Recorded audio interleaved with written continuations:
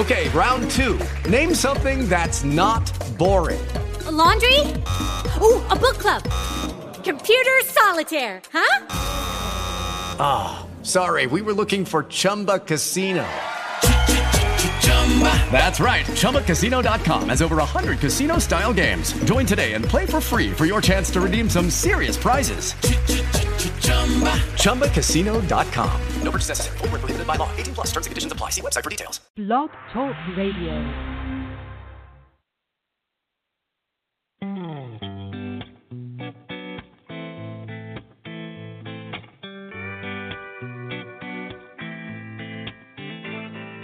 Walking down the street, hand in mine, it don't keep them other guys.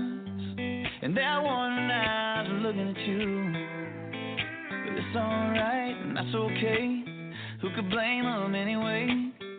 You're so pretty and you ain't even got a clue. 'Cause everywhere we go, girl, you're the star of the show.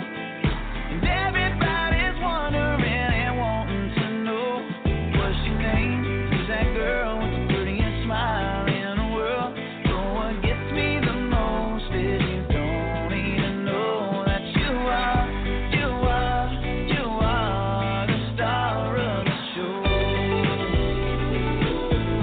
You're the star of the show, baby, yeah. Friday night on the town, we walk in and you draw a crowd. Even the band seems to sing for you. He's on the motor a drink, barkeep says it's all on me. You look at me and laugh like you don't know what to do, baby, you're so cute. 'Cause everywhere we go, girl, you're the star of the show. And everybody's wondering and wanting to know what's your name? Who's that girl with the prettiest smile in the world? But what gets me the most is you don't even know that you are the star of the show. You're the star of the show, baby, yeah. Even in a ponytail and a pair of jeans, you're looking like the cover of a magazine. Baby, you're the only one who doesn't see that everywhere we go, girl, you're the star of the show. And everybody's wondering and wanting to know what's your name? Who's that girl? Luckiest guy in the world. But what gets me the most is you don't even know that you are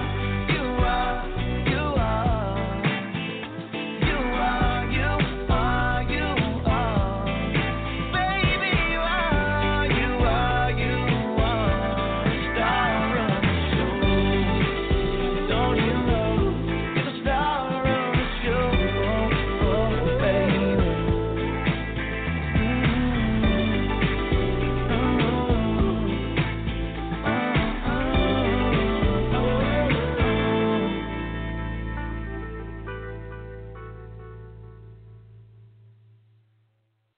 This is power. This is tradition. This is Talladega. The biggest party in NASCAR returns April 27th through 29th. Good evening from Dega Nation. You're in the pit stop. I'm Tim Disspain alongside SpeedwayDigest.com's Mr. Stephen Wilson in the Commonwealth of Virginia, right outside of Richmond Raceway. Stephen, how you doing tonight, bud? Doing pretty good. We're done with the West Coast, and now I guess it's time to come back to my home state. Little half-mile bull ring paperclip up there in the mountains. You got that right, brother. And the hot dog capital of the world. Yes, that's true. But yeah, I want to apologize. I hadn't really had time to really talk to you, Stephen. We had them tornadoes come through last night. It really didn't affect us that bad. It got the north end of the system just south of Jacksonville up there where that bad one hit. And, anytime Good Morning America comes to the state of Alabama to cover something bad went wrong. But they had I think it was EF3, they finally said touchdown up there. And yeah, our north end of our system there just south of Gaston. I think we had 6 work all night last night at Coosa Valley Electric. And I think we caught trouble all day long. So I've been busy, but let's go ahead and get everything started. Reverend Joe, second evening off. We want to send our thoughts and prayers to Reverend and Miss Betty. He had a minor procedure done. He got out of the hospital today. Nothing to worry about, just a minor deal. He's doing good. He's just tired and sore. So I want to send our thoughts and prayers from everybody at the Pit Stop and Speedway Digest to Reverend Joe and Miss Betty out there in California. And I'll go ahead and start and get the prayer done, and we'll start talking some racing. Let's bow our heads. Our Father, who art in heaven, hallowed be thy name. Thy kingdom come, thy will be done on earth as it is in heaven. Give us this day our daily bread, and forgive us our trespasses, as we forgive those who trespass against us. Lead us not into temptation, but deliver us from evil. For thine is the kingdom, and the power, and the glory, forever and ever. Amen. Stephen, we got a big show tonight. We got Shannon Spake from Fox Sports coming on. Yes, we do. And, forgive me, I put the microphone and mute on my side. I was listening to you, and then you stopped talking, and I guess I didn't hit the button fast enough. But, yes, a lot to talk about tonight. A lot has gone on in the last week. And, yes, for Fox Sports, former ESPN pit reporter, and now the host of Race Hub on Fox, Shannon Spake, coming on here tonight. Yeah, and Stephen, you and I, we've talked until, like I said, all this stuff went down with tornadoes and stuff, and hadn't really had time to talk to you. I know one of the big breaking news deals coming out of NASCAR since we had the show last Tuesday night was Lowe's is stepping away from the number 48 in Hendrick Motorsports. They're not going to be the sponsor in 2019, so that's up in the air also. And I know you had mentioned something about Daniel Hemrick is going to make his first Cup start at Martinsville this weekend. Am I correct? No, he's at Richmond. Another one right down the road from me. Yeah, so Daniel Hemrick and the number 8 car for Richard Childress Racing. They're going to be back bringing the 3rd car to Richmond, short track up here. In just a couple of weeks at the end of April, that he will come out and he will make his NASCAR Monster Energy NASCAR Cup Series debut. And while I got it fresh on my mind before we get into the other news, to let all of our listeners know, we will be doing a live show from Richmond International on Saturday and Sunday, or Saturday or Sunday, whatever Stephen decides to do. Stephen's going to be. They're back to the Saturday night race. There's no more Sunday racing up here in the Commonwealth of Virginia at Richmond. They have moved it back underneath the lights for Saturday night for the Toyota Owners 400. So that's been here. Last spring it was on Sunday afternoon, but this year it is going to be at 6:30 Eastern Time from Richmond Raceway, and the Toyota Care 250s Friday night at 7:30. So all night racing back again here in April at Richmond Raceway. Thank you for clarifying that, Stephen. I think I messed that up last year and got it mixed up, and then they swapped again. So, but yeah, thank you for covering my back, bud. But yeah, Stephen's going to be doing a couple live shows there. He's going to be on the grounds there, walking around the garage area, pit area, getting interviews from drivers, fans, whoever Stephen runs up on. Stephen's about like me. We could talk to a stop sign, but we'll get them dates out later, and I will be manning the studio back here just south of Talladega Super Speedway while Stephen's doing all that. But just to let everybody know about that, since you brought it up, and the number to call in is 215-383-3681. I'm Tim Disspain alongside SpeedwayDigest.com's Mr. Stephen Wilson. And coming up shortly, like we mentioned, we got Shannon Spake from Fox Sports. She has, like Stephen mentioned earlier, she's done NFL, she's done stuff, she's done football, college basketball, she's done stuff for ESPN. Stephen, I want to get your thoughts on what I mentioned earlier, the number 48 Chevy there at Hendrick Motorsports of Jimmy Johnson. Lowe's is stepping away as a sponsor. Is that something NASCAR needs to be looking at real hard as far as these sponsors leaving, and far as we don't have a 40-car field no more? I mean, I think we've mentioned that, but I mean, this was like a shocker to me. I didn't see this coming. I didn't see it coming down the pipe. I didn't hear nothing on social media. Nobody texted me, nobody emailed me until, boom, we got the press release from Hendrick about Lowe's stepping away. Well, this is a bigger thing than just Lowe's is in sport, and I think I made mention to you, Tom, on the Balance Radio on Saturday when he asked sort of a similar question as to this. You know, Johnson has been with Lowe's for about 17, 18 years, his entire career in NASCAR, going back many years, even to the old Busch series. But Lowe's has a very strong relationship to NASCAR and a legacy in NASCAR that spans decades and decades and decades. You know, a lot of us probably remember when Mike Skinner ran the Lowe's car. And even prior to that, you know, they sponsored North Wilkesboro Speedway. It was one of their first sponsorships, really introduction to the sport right there in their hometown of North Wilkesboro, North Carolina. But, you know, over the years, they've moved out of there. They've moved on. They've become a bigger company than they were decades ago, or even when they were part of Mike Skinner's effort in NASCAR.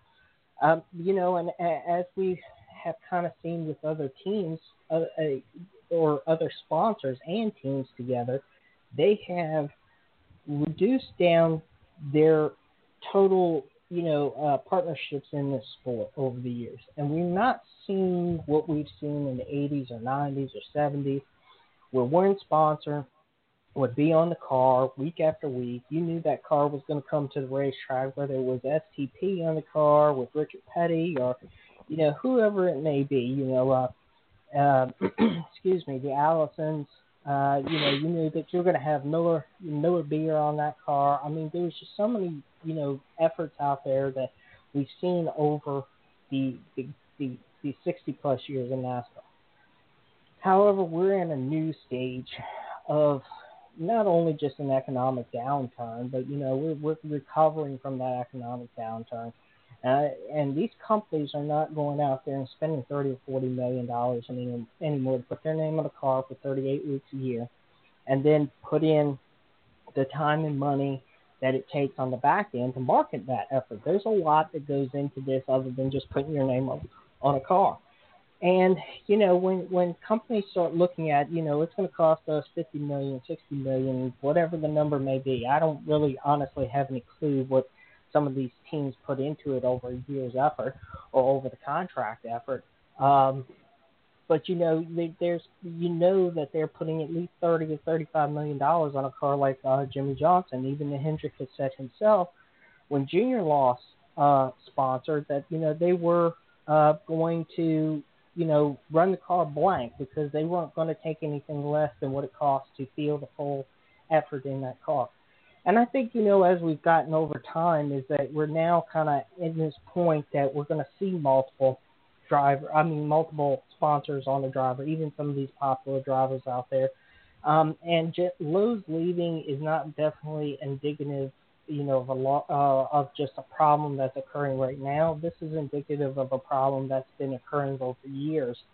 And really, I think that, you know, as we start to try and figure out how we're going to reduce costs down, how we're going to do other things in the sport, sponsors are doing the same thing because as attendance falls, TV ratings fall, the return of an investment falls at the same time. And I think some of these, you know, bean counters that sit in the back room are sometimes making these decisions more on that than they are on, you know, what they can get out of it. And you know that if Lowe's was putting $35 or $40 or $50 million into this every year for Johnson's effort, they were getting more than $50 million of return on investment out of it. And obviously we had plenty of store sales that would support that. So it's not like, you know, they were spending money and just not getting anything in return. And I just think at this point, we just have to look to the future that we're going to start seeing multiple primary sponsorships on a car. Exactly, Stephen. And, you know, you and I, we have spoken about this on multiple occasions in different times. Like we talk about the times are changing. You've got this younger group coming up, you know, Alex Bowman, William Byron. There's a lot of these younger guys coming up also. And the age of a race car driver now it's sort of coming down from what it is. You know, Jimmy Johnson's 42. He signed a contract extension with Hendrick Motorsports last year through 2020. But that's something that we can talk about too also, Stephen. But at this time, I want to go ahead and bring on our guest for tonight, co-host NASCAR Race Hub and NASCAR Race Day, Xfinity sideline reporter, Fox, NFL, college football, you name it, she's done it. Let's bring Shannon Spake into the pit stop with Tim Disspain and Stephen Wilson.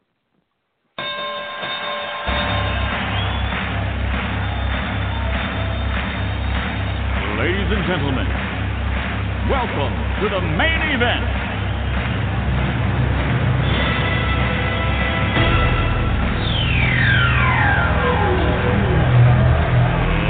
Let's get ready to rumble!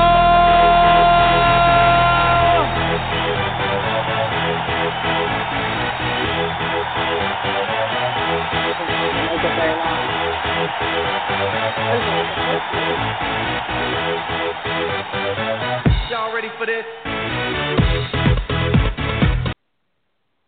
Good evening, Shannon. How you doing tonight? Well, that was quite an intro. I think that's the first time I've ever been introduced on a radio show like that. Thank you very much. You're welcome, Shannon. And again, I want to thank you very much for taking time out to come on the show. I know you're very busy, but I want to ask right off the bat: are you keeping Larry Mack straight? Absolutely. Absolutely. You know, we do this little segment on the Xfinity pre-race show called Stump the Mac. And at first, you know, Larry is such a pro at everything he does, and he's always so prepared. It literally takes him 4 hours to prepare for one of our race day shows. And so I think at first when we started to do those, you get a little nervous, you know, because he doesn't like to be put in a situation where he might not get things right. But since last year, he's really kind of opened up to the idea. In fact, he had a mole for a long time, and the mole would give him the questions. And I finally just said to him, I was like, come on, were you also a kid that liked to go find your Christmas presents before, you know, Christmas morning and open them up? I said, just have a good time with it. So we are having a really good time. That sounds good, Shannon. Yeah, we've had Larry Mack on the show multiple times. Stephen can tell you too. He is, and I tell you how to really make him mad. I think I done it one time. I think I really made him mad. I walked by him here at the media center one time, and I said, "War Eagle, Larry Mack," and his face just turned red as a beet. That will do it. You start messing with his tide, and that will do it. Yes, ma'am. And Shannon, like I said, I know your time's limited. I got a couple of questions here, and I'm going to throw you over to Stephen. Can you talk a little bit about you were raised in South Florida, and at age 13, you had to have some major back surgery, which I didn't have nothing major what you had. I've had two back surgeries, but nothing like that. Damn it! What can you sort of let everybody know? I mean, just how major that went, and did you expect you would be anywhere where you are now after having that major back surgery? Well, I think when you're 13 years old, 12, 11, 13 years old, you know, you're immortal, right? And you don't really realize how big things are at the time. So, you know, I had scoliosis, so, you know, they had to straighten my spine and they had to put a rod on each side of my spine. I think the biggest thing for me at that time was that I was told that I couldn't do sports because a lot of the doctors thought that sports would make the scoliosis worse. So I was kind of taken out of sports for a while, and I used to do like dance lessons like all little girls did. And then kind of dealing with, I think, the scar on my back and people kind of recognizing that.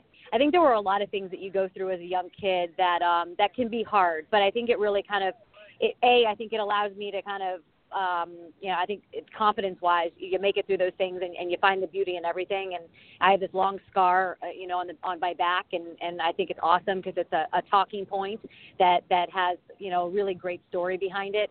And I think also you realize that you have to put yourself in other people's shoes and what other people are going through and how hard it can be, to be a kid nowadays or even back then. But yeah, I nowadays I do triathlons, I do half Ironmans, I do marathons. I had twin boys and carried them almost as full term. So I truly am an example of someone who's been told in the past that they might be limited in their future physically and have not allowed that to happen. Amen, Shannon. Kudos to you. Amen, sister.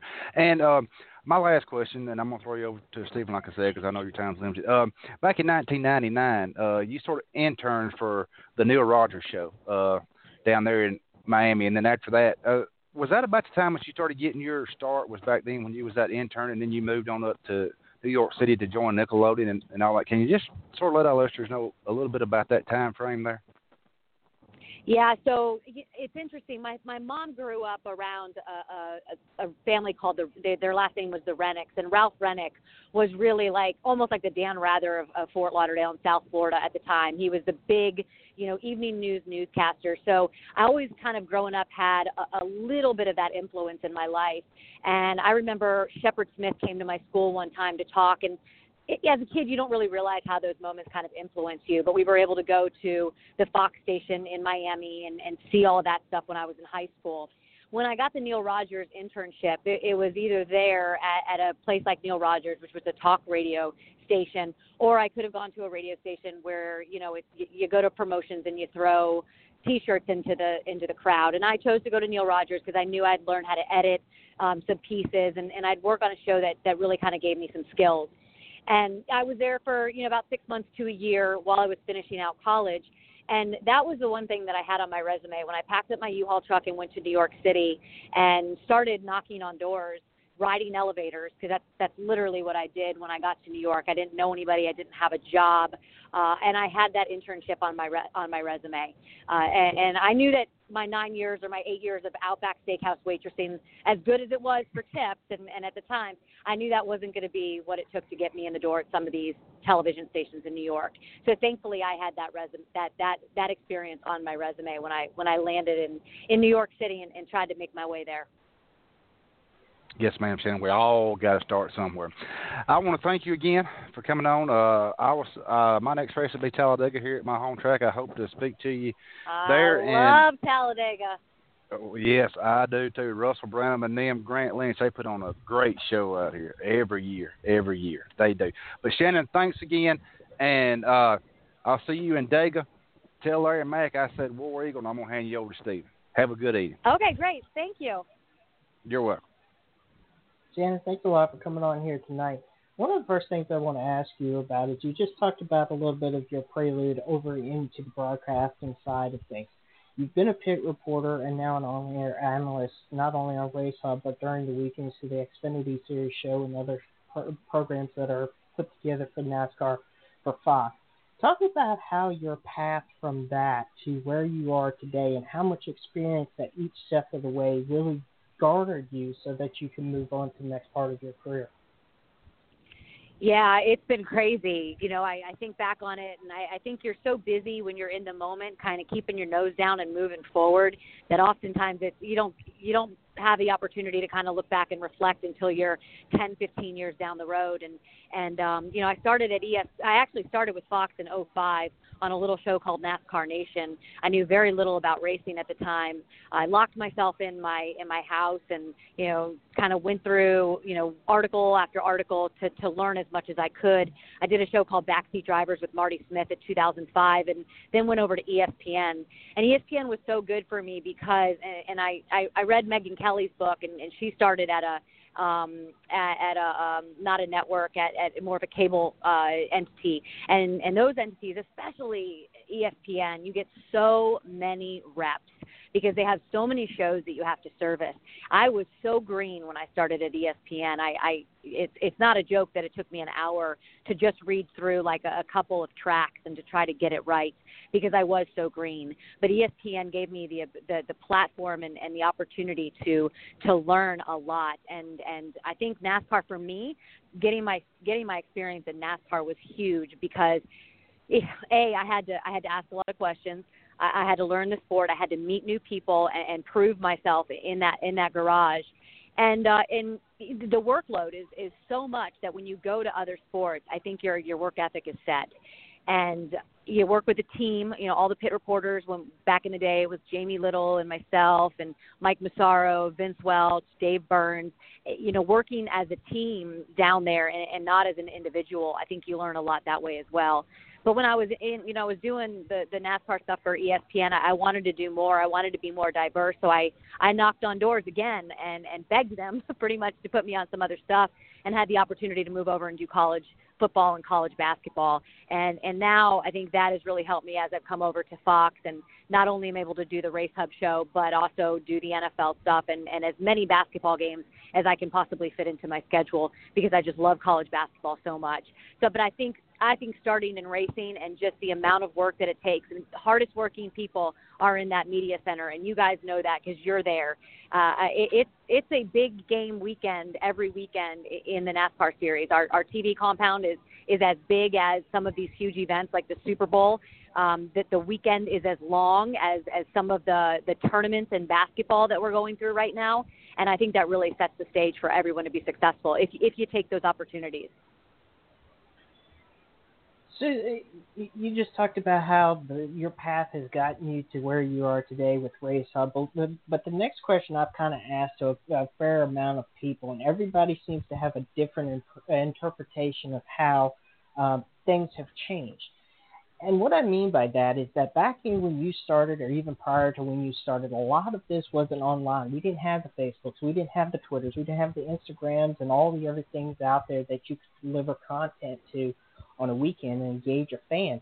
It was more or less through magazine articles, newspapers, television, and there was that disconnect. But over time, that has changed in the industry. So how has that changed for you and how you report from going from that style of reporting many years ago where it's not that engagement to today where we are just so connected and we are so engaged with one another in a NASCAR platform? Well, certainly I think it gives you the opportunity to find your stories in a lot of different places that you might not have been able to find it back in the day. You could just go to a driver's Twitter page and kind of catch up on what he's been doing all week.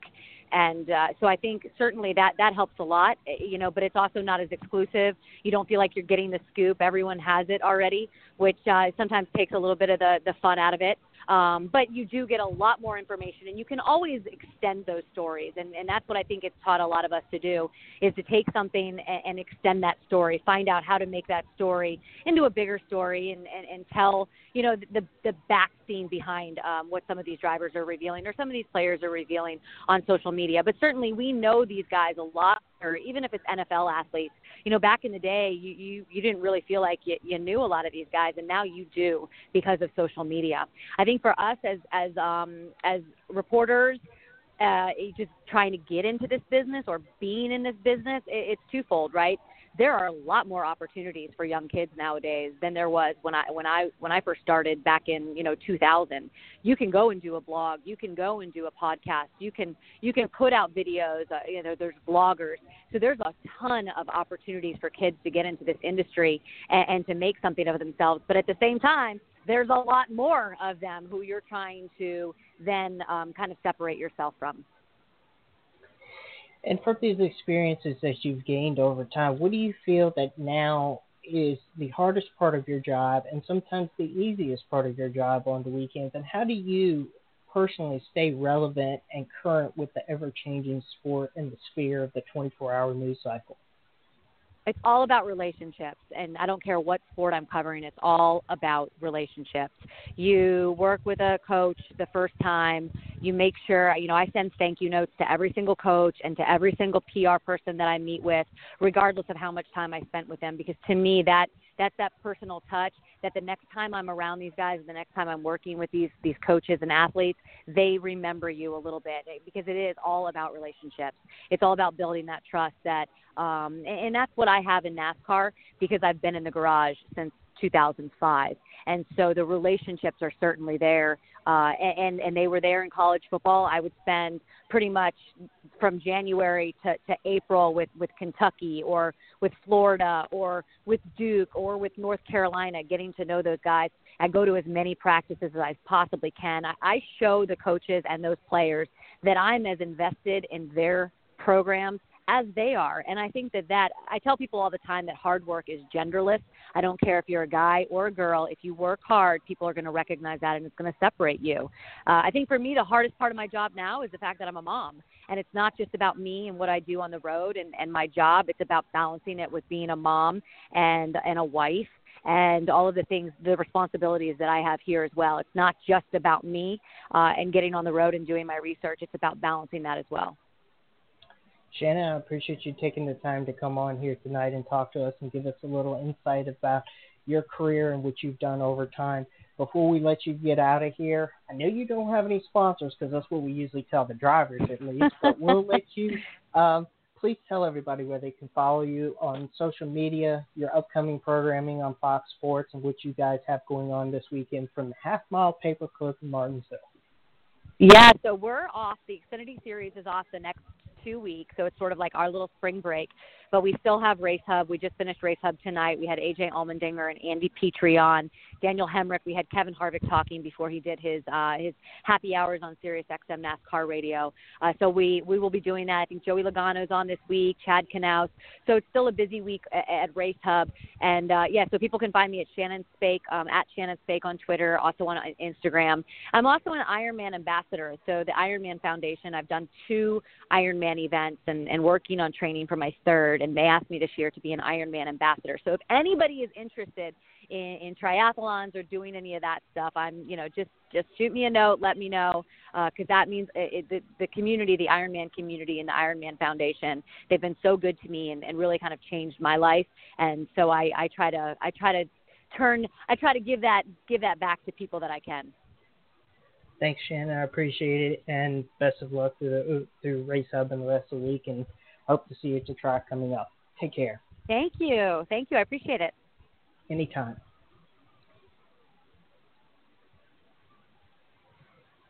Shannon Spake there, NASCAR on Fox, Stephen. She really puts her heart into everything. You can tell by the way she talks. Whenever she got started, she just kept going and going and going. Just like she said, she sends a thank you note, a thank you card to everybody, coach, whoever that spends time to talk to her. I think that's a pretty big deal there. Yeah, it is, and the perseverance over time is, you just take a look what she's been through, especially in her young life, and then what she had to persevere through in order to make it to this level. And it just kind of shows you that sometimes, it's not all about just sending out a resume or, getting in front of somebody's face, but sometimes it's that extra push to get out there and be a part of that community of whatever you're covering or whatever you're trying to be a part of, and just fully, be a part of that and just going to extra effort, I think is, just exactly what she was talking about. Yeah, exactly, Stephen. Stephen, let's take a little short break. The past few shows we've done, we hadn't had time to take a break. Let's take a little break, step aside, listen to a song or two, and we'll come right back in a minute. How's that sound to you, bud? All right. I'm Tim Disspain, live in the pit stop here in Talladega alongside SpeedwayDigest.com. Mr. Stephen Wilson in the Commonwealth of Virginia.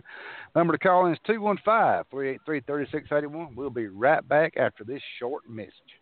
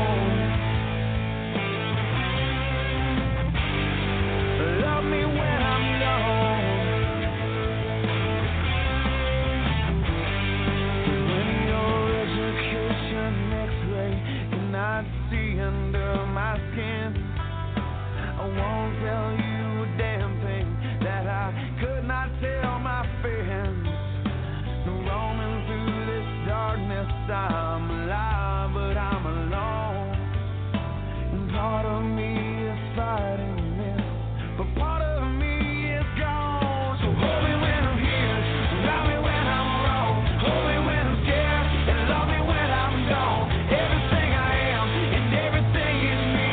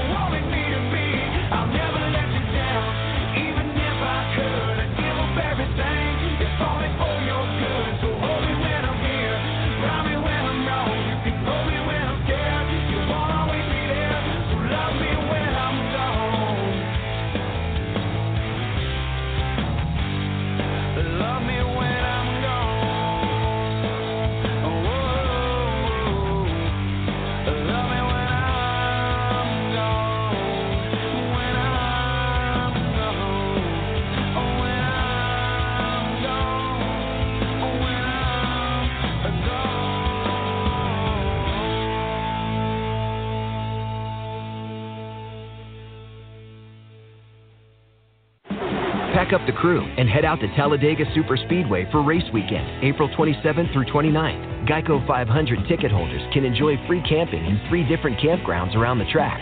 This is more than a race. This is Talladega. We're back live from Dega Nation. I'm Tim Disspain alongside SpeedwayDigest.com's Mr. Stephen Wilson. And Stephen and I were talking during the break.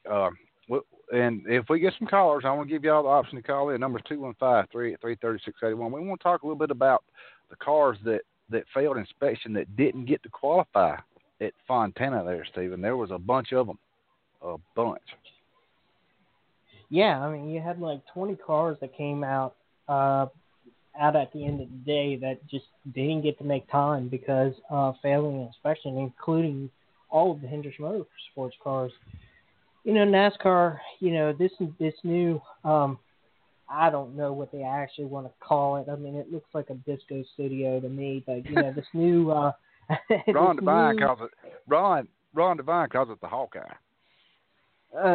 Okay, yeah, I think that's the official name for it is the Hawkeye or something like that. But yeah, the laser lights and the disco ball and, you know, the measurements that they take on these cars are becoming more and more precise every time that we go through a new iteration of you know, the inspection process. I mean, we had the list system last year. What there was a laser inspection station. We've had templates before. You know, there's all kinds of things that we've been through over an evolutionary period, and now this is just something new for teams that they're going to have to be aware of. You can't, you know, you just can't keep coming to the racetrack and, you know, failing cars and, you know, going through inspections and, you know, wasting a lot of time for other people, especially some of those that go through 2 and 3, 4 times and then end up having and drawing a penalty of some sort at the end of the weekend. And I think NASCAR is just continuously cracking down and getting more strict about what they've not seen in the past and what they are able to see now. And now it's becoming to the point that, you know, they're catching a lot of this stuff that may have not been exactly 100% in the past. And, you know, one of the other things that I think it was last year, Richard Buck, who's the series director for the Monster Energy NASCAR Cup Series, basically told these drivers, don't come in here and waste a lot of time. Bring the car, be prepared to present your car, and let's get through the tech inspection because, you know, we had a lot of problems last year too, and I think these are this year they're just going to start cracking down more and more, and they are going to crack down this weekend, especially at Martinsville, because they're changing the process. Yes, David, you bring up a real good point there, and I want to ask you this, Stephen. With us having the 20 cars that failed post qualifying, well, the others that did make it through post qualifying, do you think them 20 were actually pushing the envelope? They actually knew where they were going to get caught at, and they thought they could get it through the shoebox, Hawkeye station, disco ball thing, whatever you want to call it. Do you think they were thinking in their mind that they could get something by NASCAR? Or, I don't know. I mean, it just seems odd, doesn't it, Stephen? Well, I think you have to look at over time. If a crew chief and a crew isn't trying to do something to gain an advantage on somebody else, I don't think they're doing their job. Do I call it cheating? No, I don't think it's necessarily cheating because they're being very creative and they're working within the bounds of what the rule book says. And sometimes, and a lot of times, they're finding these gray areas in the rule book that NASCAR is continuously, you know, updating, and they update it multiple times per year. They've even gone away from a printed rule book to an electronic digital rule book because it allows them to make these changes in real time as they're starting to see these things become a problem. And I think, you know, teams are going to continuously look that rule book over no matter what's in there and what's printed in black and white onto it, and they're going to continue to find some gray area because that's their job. Honestly, at the end of the day, their job is to get some kind of, you know, a tenth here, a half-tenth there, something on the competition because, you know, we are racing in such a closely competitive sport that sometimes it comes down to even hundreds of a tenth. sometimes that these cars are gaining advantages by doing one thing versus something else. That's not explicitly written in a rule book. Exactly, Stephen. And you mentioned I've got my NASCAR rule book up now. I'm bringing it up trying to find, and I hadn't checked it in a while. There's four bulletins that I hadn't even looked at. Bulletin number 5 was sent March 14th at 4 p.m. I'm assuming that's probably going to be what what you were talking about. And to throw this out there, I still have the last hardback copies that NASCAR printed of the rule book, so I got them put up to keep them. Stephen, let our listeners know exactly how they're going to change pre-qualifying or pre-race inspection going into this weekend there at Martinsville. I'm going to see if I can try to find it too. Yeah, so this weekend there's going to be a change in the way that that the teams go through inspection. This weekend they're going to change this up. They're going to have the teams not go through prior to qualifying. But what they are going to do is that as soon as the qualifying is over, they're going to check all the cars, just like they would do in a post-race situation. This is all the cars. Normally in a post-race situation, they would only check but a handful of chosen cars and things like that. But they're going to go through. They're going to check all the cars after they've gone out and qualifying is completed. If you can't pass post-qualifying inspection, you will be your position will be given up. You'll have to give the position up and start at the rear of the field this weekend. So a little bit of a change this weekend. Change. Well, Stephen, you and I both knew that it was coming. So, sooner or later, NASCAR had to step in because, like you mentioned earlier in the last statement that you mentioned, they were taking too much time going through tech, trying to get the car out there. Then they'd spin it around, go back. But now they only have that one station to go through, which is the Hawkeye. Last year, they had, like you mentioned, the LIS, the template, and one more, I think it was like 3 or 4 stations. And if you failed one, you had to go all the way back and start over and come through all that. But now, like you said, they put all that into that one box. I call it the box. I seen it when I was over at Atlanta Motor Speedway.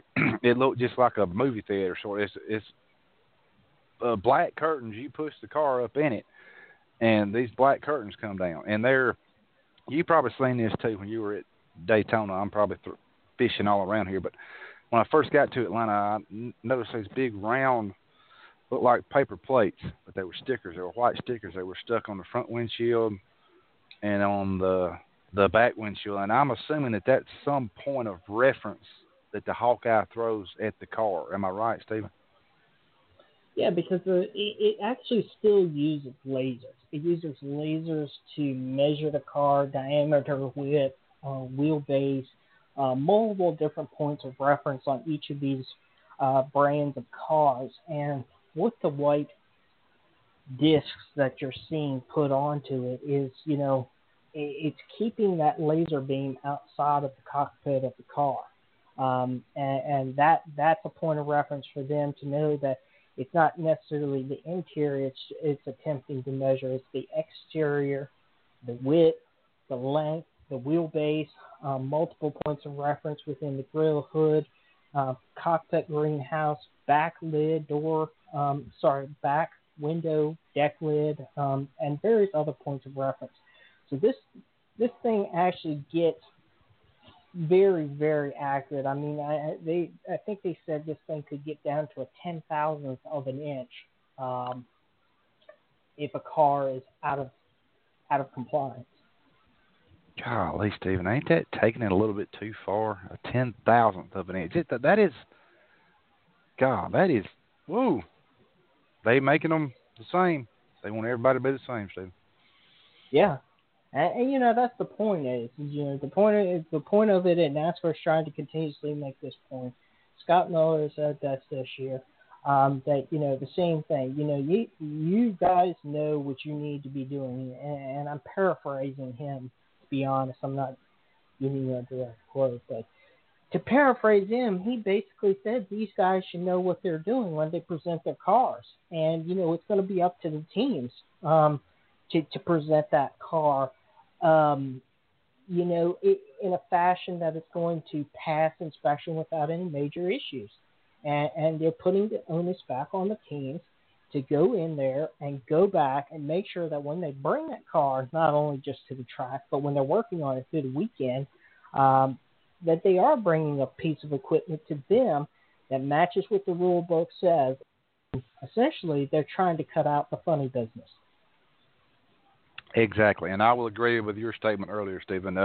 It's not called cheating. It's called pushing the envelope. That's the crew chief's job. That's the crew's job to do. Some people can do it better than the others, and some people have, I'm pretty sure somebody might have one of them simulated Hawkeye stations at their shop or either off the shop grounds somewhere to sort of take it through there and see what they can manipulate, Stephen. I mean, money can buy anything, and money's what goes into all this stuff about figuring out how to not cheat, like you mentioned, but to push the envelope, Steve.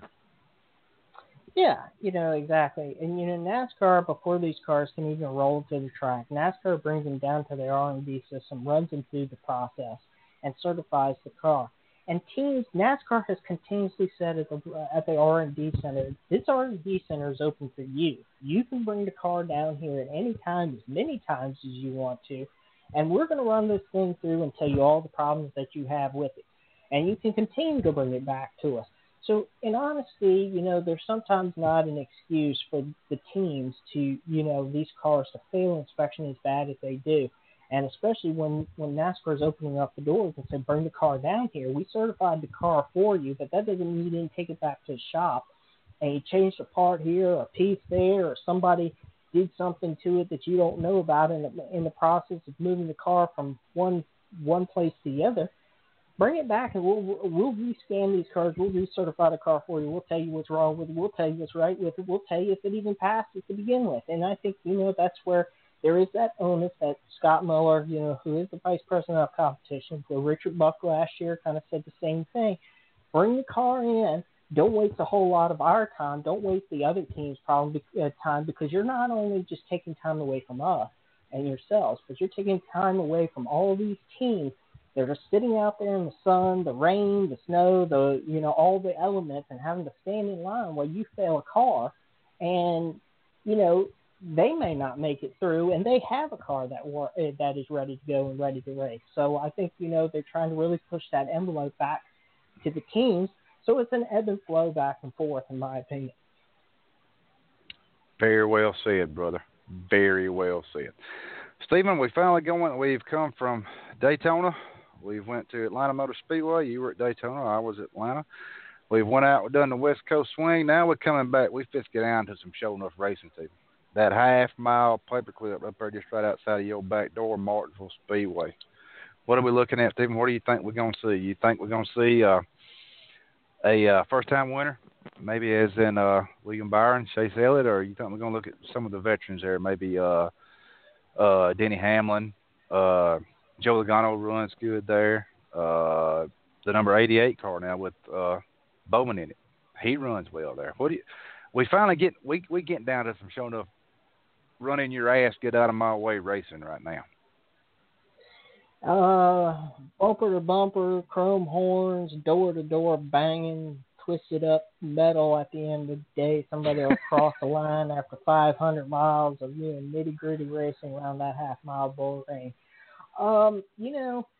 You look back to last year, and I think last year was just a classic example of what Martinsville is. Hamlin and Elliott going at it on the track, wrecking one another, then getting in one another's faces after. Elliott gained a ton of fans. Hamlin lost a bunch of fans. There's booing, there's screaming, there's middle fingers. There's all kinds of this is what NASCAR racing is. 70 plus years running around that half mile paperclip, and I think it produces some of the best racing that we see on the circuit. And I'm going to go ahead and say this right now, because we're going to leave Martinsville at the end of this weekend with the trucks and with the Monster Energy NASCAR Cup Series, and we're going to have a litany of fans posting hundreds of posts about we need more short track racing. And I think, there's some substance to that we need to get back to some of this short track racing, because not only is it good for TV, not only is it good from a story standpoint in the sport, but it's good because this is where the roots of this sport came from, out of these half miles and 5/8 miles racetracks around the country. And, a lot of this just homegrown feeling. And, that's Martinsville, and I think that's what Martinsville produces every single year when people go. And it's just a shame sometimes that they don't fill up the stands. And I wish they did, because for as many people that say they love short track racing, you have to prove it by going to the track. And we've seen it at Bristol, we've seen it at Richmond, we've seen it at Martinsville. All three of those tracks, short tracks, are down in attendance. And it just needs to be that people get back to these tracks, because if they're excited about the racing week in and week out, I think that the reflection in the grandstand will start to show.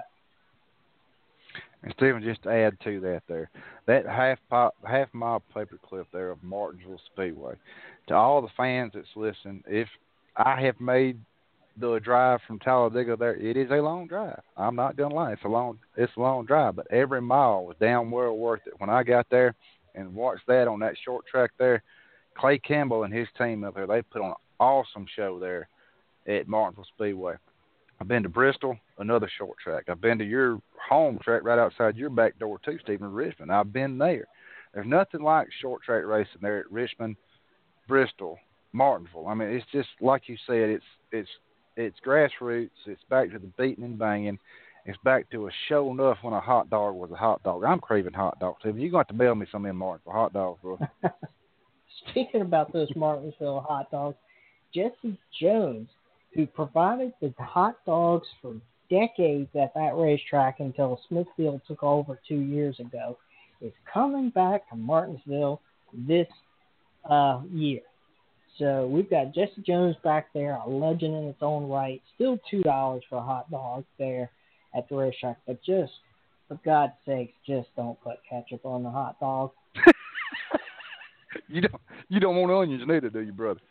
No onions, but I'm just really the ketchup thing kills me on a Martinsville hot dog. Stephen, you're making me hungry. Stephen, if you got, let everybody know the schedule for this weekend, brother. We'll go ahead and get out of here. I know you got a lot of stuff to do. I got a lot of stuff to catch up on too after all them tornadoes and stuff work. But if you got the schedule handy there, brother, let everybody know what's going on. Yeah, I've got this ready to go up here. This weekend, as we've already just been talked about one time, we're coming back to the half-mile paperclip in Martinsville, Virginia. This is a NASCAR original racetrack. It has been on the circuit every single year and even predates NASCAR itself. So if you're in the area, if you're listening, if you can drive, fly, or walk there, get to Martinsville Speedway this weekend for some door-banging chrome horn racing this weekend. Anyhow, NASCAR Camping World Truck Series qualifying at 11:05 a.m. Eastern Standard Time to be followed at 2 o'clock Eastern, 250 laps, 131.5 miles for NASCAR Camping World Truck Series Alpha Energy 250 this weekend. The trucks are back in action. Xfinity Series is off to follow Truck Series racing at approximately 5:10. Monster Energy NASCAR Cup Series qualifying for Sunday STP 500, 2 o'clock p.m. Eastern Time. Monster Energy NASCAR Cup Series racing 500 miles, 500 laps, 263 miles around that half-mile paperclip. And I'm hoping we see something like we did last year with beating and banging and temper flaring and late sit turned on and all kinds of good stuff, and right out there in the mountains of Virginia. I believe if we were there doing a show, we would have to play that button that we did for Shannon Spade, that let's get ready to rumble, because I'm pretty sure it's going to happen, Steve. I don't think there's going to be no hoping about it. I think it ain't going to be a matter of if, it's going to be a matter of when somebody's tempers flare. That's for sure, because you can't make it around there that long without getting into somebody. No, you can't. And Stephen, we're coming up pretty on the top of the hour. Just want to let everybody know, next Tuesday night, we've got Public Relations Director from here at Talladega Super Speedway, Mr. Russell Brown. He's going to come on and talk about his big deal coming up toward the end of April, and their new sponsor, that 1000bubs.com, is going to pick up there at the other race, the fall race. I'm pretty sure he wants to talk about that. But Stephen, let everybody know where they can follow you on social media and your website. You follow us at Speedway Digest on Twitter, Facebook.com/Speedway Digest, and SpeedwayDigest.com. I'm actually going to have Nick Alton out there this weekend covering all the action for us from right there in Martinsville, Virginia for the half-mile paperclip. I always going to continue to call it that. The original name of it. It is. Stephen, again, thank you very much for being a great co-host for me. Thank you for everything that you do for my site too. Stephen Wilson designed my pitstopradio.net site, and thank you very much for doing that for me. It works really, really well. If you need any websites, anything done, just give Stephen Wilson shoot him an email over. I'm pretty sure he'll be glad to help you out. We're going to say good night from Talladega, Alabama. Like I said, until next Tuesday night. Public Racers Director from Talladega Super Speedway, Mr. Russell Branham. We will talk to you then. And for Stephen Wilson, I'm Tim Disspain and Suzanne Disspain answering the phone. We're going to say good night from Dega Nation.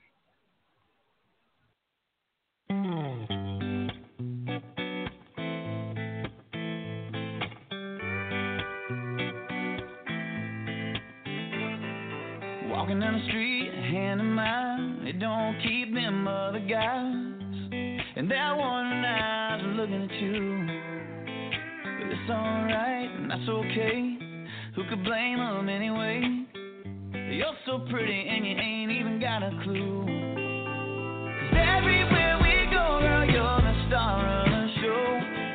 And everybody's wondering and wanting to know what's your name? Who's that girl with the prettiest smile in the world? But what gets me the most is you don't even know that you are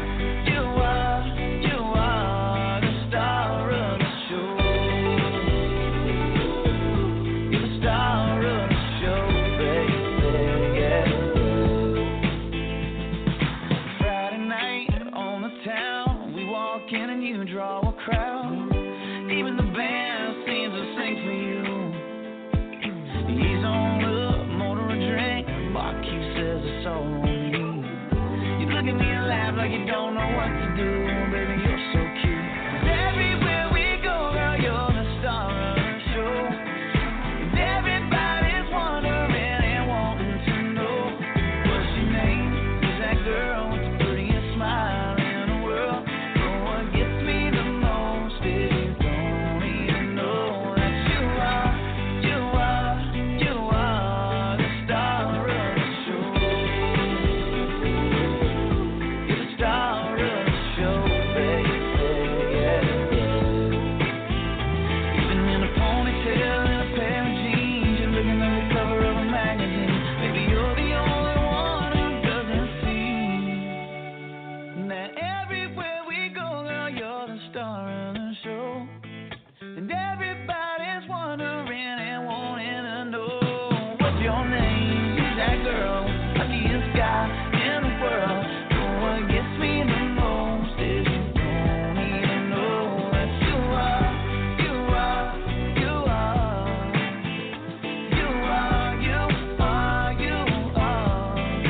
baby, you are the star of the show.